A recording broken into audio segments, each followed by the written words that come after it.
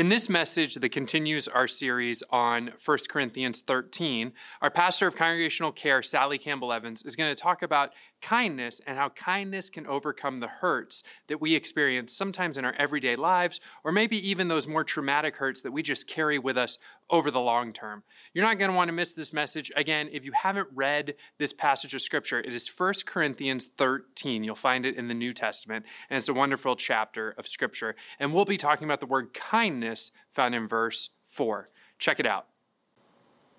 One of the many parts of my job that I quite enjoy is hearing the love stories of couples whose weddings I officiate. Oh, we had a big wedding a week ago, and it was a joy to celebrate with that family and their friends.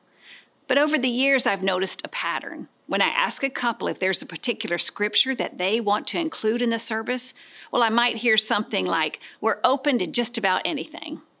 Well, anything except that scripture about love. We've heard it too many times at too many other weddings. That makes a lot of sense. I mean, it has been used a lot. The passage we just read is one of, I think it used to be the most read scripture passage at weddings. In fact, it might be hard for us not to think only of the marriage covenant whenever we hear these words about love. And yet, if we limit Paul's words only to the relationships celebrated in a wedding, well, then we miss the most radical and challenging parts of what Paul is saying in this letter. So let's back up a minute. Do you remember to whom Paul wrote these poetic words about love? It was not to a young couple on their wedding day. Instead, Paul wrote these words about love to a young church that was being torn apart by division. Strife and discord were growing within this small Corinthian church. And what were they disagreeing about? Well, Corinth was a flourishing commercial city and a major trading port. And the members of the church that Paul had started were a diverse crowd. I mean, some were very wealthy, powerful members of the community, and others were quite poor. Indeed, we learned that the church included both slaves and free persons, or former slaves. And what was happening was the richer members were eating the communion meal before the poorer members could even arrive. So some were stuffed, while others went hungry, just like what was happening in the larger culture, but not appropriate for these Christ followers. In addition to the quarreling between the socioeconomic classes, some of the members of the church were also bragging about who had been baptized by whom, creating even more factions. And just before the part we read, we learned that some people in the church were playing the "I'm a better believer than you are" game, flaunting their spiritual gifts as a way of increasing their status and reputation, rather than using those gifts to build up the body. So even though Paul was no longer present in this community, he heard about the conflict and trouble, and that is why he wrote this letter to them. I wanted to remind us of this letter's historical content, because if we ignore it, or if we don't know it, then it becomes much easier for us to shrink down Paul's statements about love into a romanticized, warm and fuzzy platitude, merely poetic words that some folks do not want read at their weddings, because the passage has been overused and has grown stale.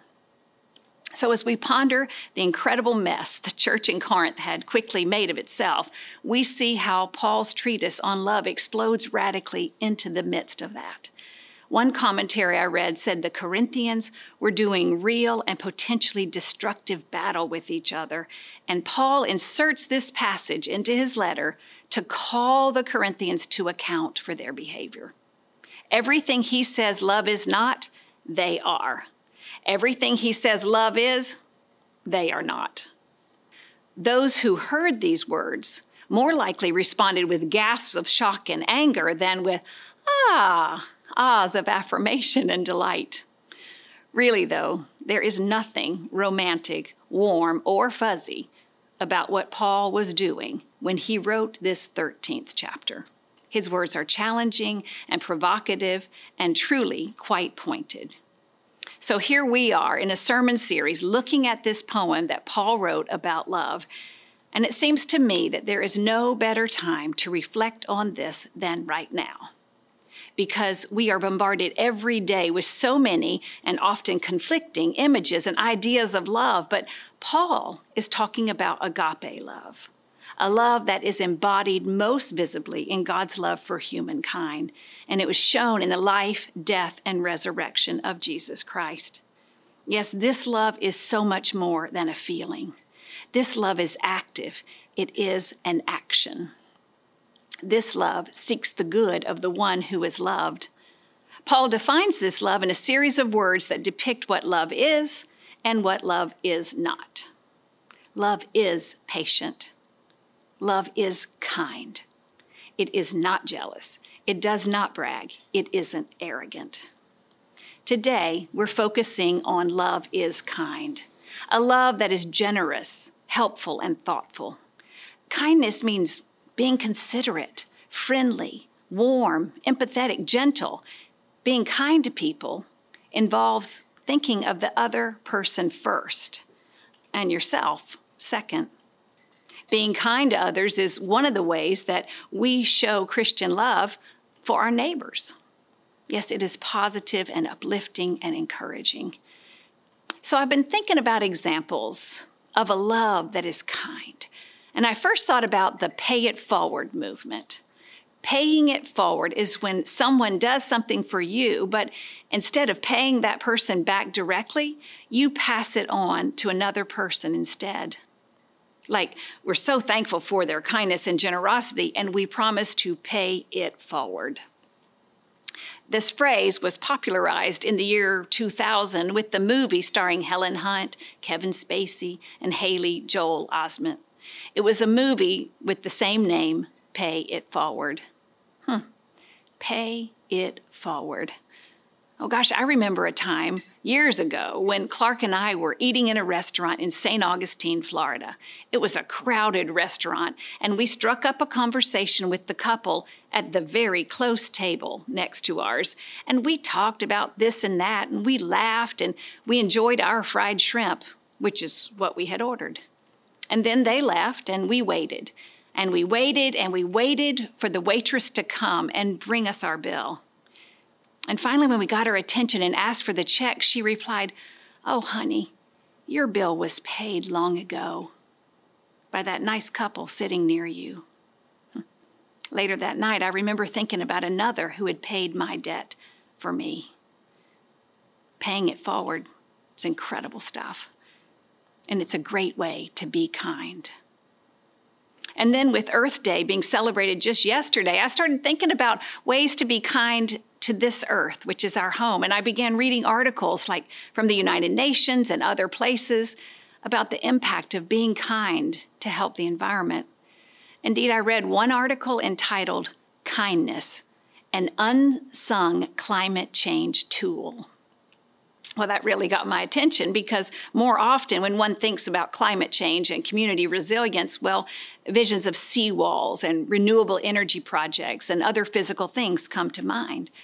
But this article pointed out that another powerful tool, a tool that anyone at any age, at any time can act upon to help their community weather the harshest impacts of climate change, and that is kindness. It's true. In California's recent wildfires, neighbors knocking on neighbors' doors, it truly helped save lives. Checking on vulnerable neighbors during heat waves or hurricanes or other extreme weather events, it can make an incredible difference for that individual, and it can have global ripple effects. The article immediately brought to mind the many acts of kindness that were shown to us when we moved to Miami just 8 weeks before Category 5 Hurricane Andrew arrived. Yes, with a 4-month-old baby, no electricity, and a community we didn't yet understand, neighbors shared what they had with others and with us. It was a beautiful thing. Of course, it made me think of my friend, one of our best friends, another Methodist pastor who had moved to Miami the same day we did in June of 1992. He and his spouse were farther south and experienced more damage than we did in North Miami. Yes, that morning, the morning of the hurricane, my friend I'll call Roberto. Roberto peeked out of his window and saw trees down and electrical lines down, and he saw a neighbor out in the street. So he went out to check on him. And together they decided to walk the neighborhood, knocking on doors to check on people. And when they were about a block and a half away from his home, Roberto noticed a woman that he recognized, and he said, "Hi, I'm Roberto, your new pastor." And with that, he looked down and realized that he was only wearing his boxer shorts. True story. I can't make this stuff up. But that bold act of kindness bonded Roberto to that community for years to come. He was kind to them. Neighbors knocking on neighbors' doors brings a community closer together, occasionally in ways we didn't imagine.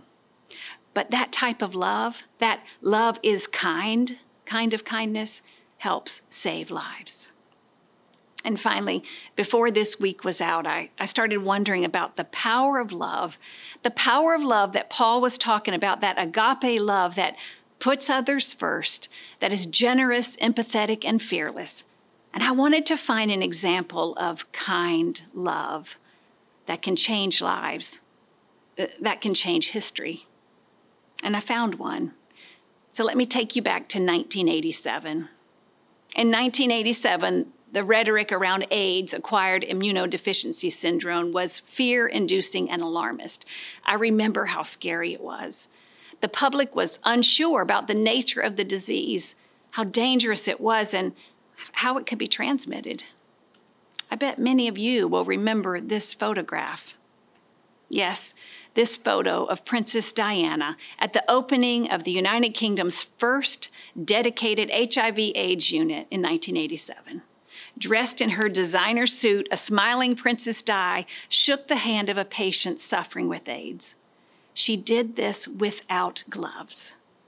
That's right, her ungloved hand shook the hand of a man who at that time was dying of AIDS. Oh my, she wielded her considerable visibility and influence as the biggest celebrity of the British royal family, not to enhance her own status, but to shatter the brutalizing stigma attached to those who had contracted the virus. When she visited that hospital in London, that moment of compassion, that single moment of kindness, well, frankly, it changed the dialogue around AIDS. It challenged the false belief that the disease could be transmitted simply by touch. And it showed Diana's unwavering kindness for other people. Her single, barrier-breaking act of loving kindness brought so much healing. It was not unlike the way Jesus offered kindness to others when he touched them and broke down barriers and brought healing. Remember the woman who touched the hem of Jesus' cloak and she was healed?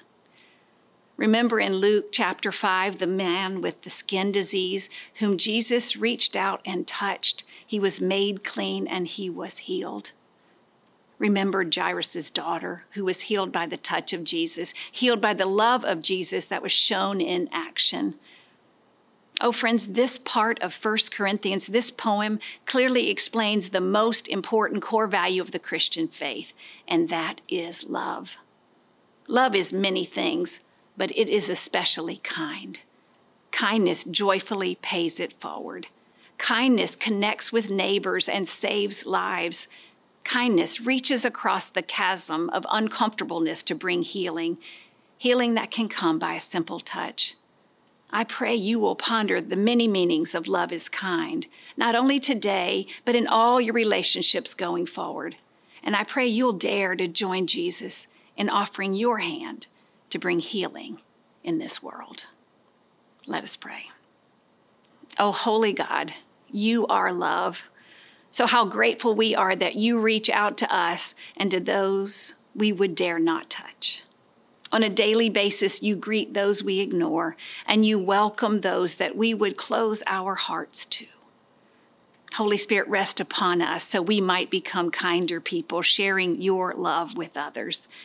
Caress us with your humility so we can let go of our pride and show us your way so we would not demand ours. In your name we pray. Amen. Thanks so much for watching this message.